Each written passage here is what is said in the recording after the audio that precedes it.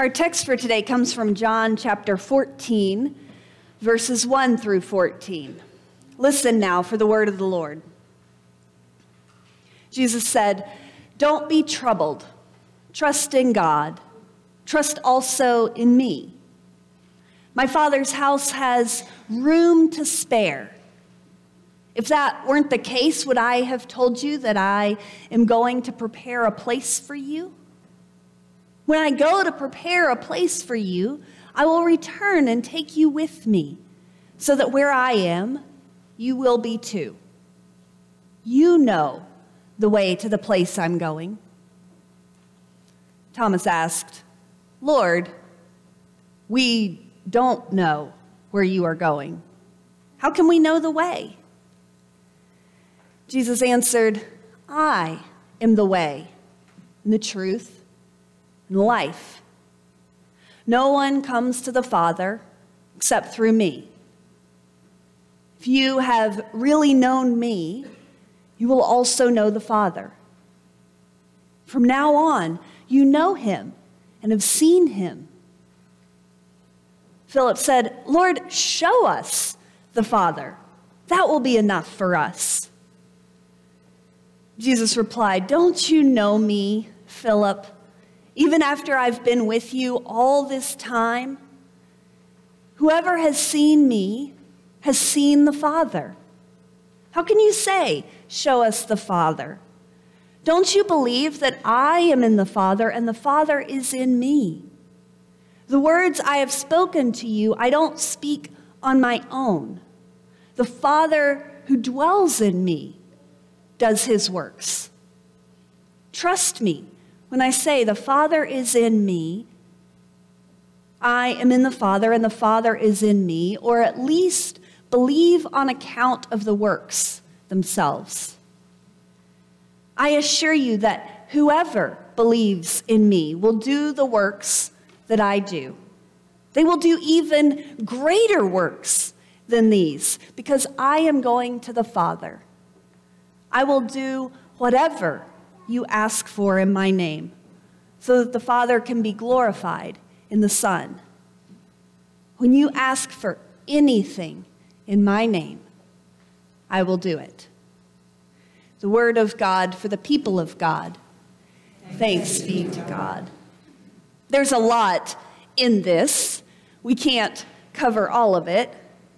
We're going to hone in on that verse towards the beginning. I am the way and the truth and the life. No one comes to the Father except through me. No one except through Jesus. That's what it says. On the strength of this passage, crusades have been fought, inquisitions have been empowered, witches have been burned, and continents have been colonized. No one gets to heaven without Jesus. No one. Not the Dalai Lama, not Gandhi, not the sweet Japanese Shinto woman who lived down the hall from me in college, not the atheist who came to youth group with me every single week of middle and high school, not my Jewish neighbor. No one. Is that the Christian claim? You can't get to God without Jesus? On the face of it, it's simple. Yes, that's the Christian claim. Jesus is essential.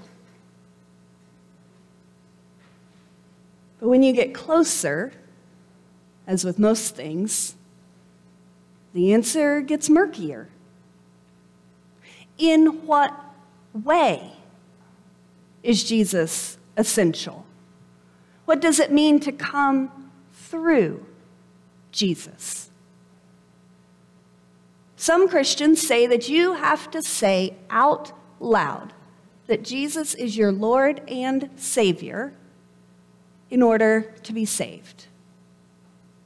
And other Christians have said through the years that that sounds awfully like a magic spell, turning faith into a set of words. Other Christians have said it's not so much what you say with your lips, but that we are claimed in the waters of baptism. And other Christians have said that seems awfully ritualistic, again, kind of like magic. Some would say, and our Calvinist heritage is in this tradition, that it's not up to us, that a verbal confession is good, that baptism is good, but that God, in grace, through Christ, saves us. Nothing we say or do can save or unsave us or anyone else. Some contemporary Christians have the concept of anonymous Christians, that Christians might even be unknown to themselves, but that in Jesus, God has saved them. Everybody, maybe.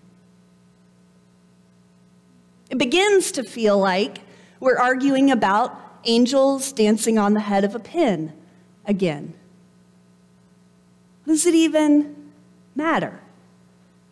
Why don't we just live and let live? But then we have verses like this, that in their apparent simplicity have caused so much harm, judgment, even loss of life. So let's go back to the text. What does it actually say? What is the context of this verse? Because I think the context is essential to understanding this text. We often treat it as a memory verse. It's a good one to memorize. It's got a nice little structure to it. But it doesn't stand alone any more than any other verse of Scripture. It has a context. It was said by a particular person in a particular place at a particular time to a particular group. This verse was said by Jesus to his disciples on the night before he died, which is maybe counterintuitive since we're in Easter, post-resurrection right now, but the lectionary pulls us back to this night before Jesus died. The disciples don't know how it's all going to end, but they know things are about to get rough. Things are not looking good. One preacher, Fred Craddock, much like Emily did, likens it to a group of children. In his image, they're sitting on the floor playing when they suddenly look up and realize all the adults are putting on coats and walking out the door. And the kids want to know, justifiably, what about us? What's going to happen to us? Who's going to watch us? That's the question the disciples are raising. What about us? All this talk of many mansions and room to spare is nice, Jesus, but who's going to watch us? Who's going to take care of us? They are scared, and Jesus seeks to reassure them. That is the tone of this text. These words aren't shouted at opponents. They're not used to argue with people who disagree. They're not proclaimed to a crowd of the unconvinced. They are spoken at a very intimate dinner with Jesus' closest friends who have failed and been faithful and followed. And now they're scared. What's going to happen to us?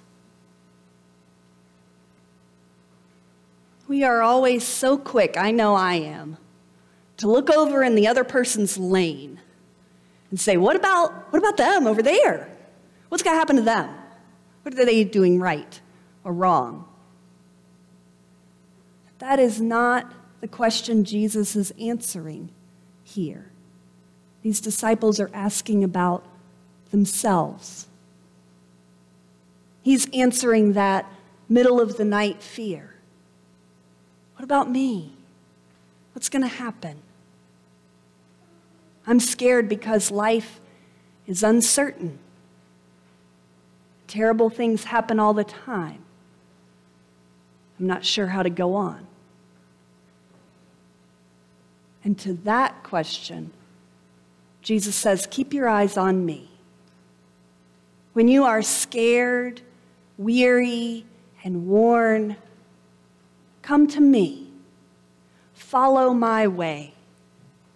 Learn the truth I teach. Live the life I live.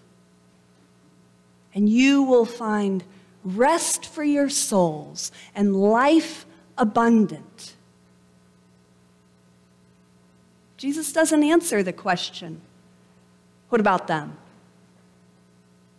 Thomas doesn't ask it. And it's a misunderstanding to think that's what this text is about, and a misuse to quote it to solve 21st century questions about other people's salvation. There are responses in the New Testament that deal more directly with the question of folks who are not Jewish or Jesus followers and what happens to them. And as with most things in the Bible, there's a range of responses. The most convincing and glorious one to me is Paul's repeated insistence in multiple letters that the sweep of God's renewal will be so great as to catch up and transform all of creation. The rocks and the trees and the lizards and the lilies and the farthest galaxies and the smallest viruses. And all people will be gathered up and gathered in and counted in the number when Christ is all in all.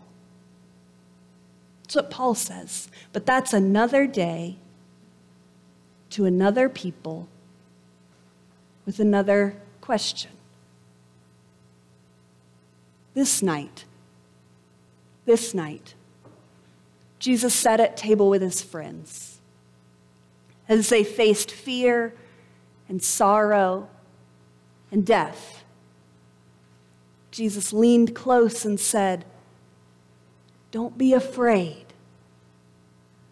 Come what may, and much will come. Keep your eyes on me. Keep your heart fixed on this. Love broken like bread. Love poured out like cup." In the end, that's all there really is. This is the Christ-shaped confession. In the way of Jesus, which is the way of love poured out, we find our way. In the truth of Jesus, which is the truth of limitless love, we find our truth. And in the life of Jesus, crucified and risen, we find our lives. Until that day when Christ is all in all. Amen.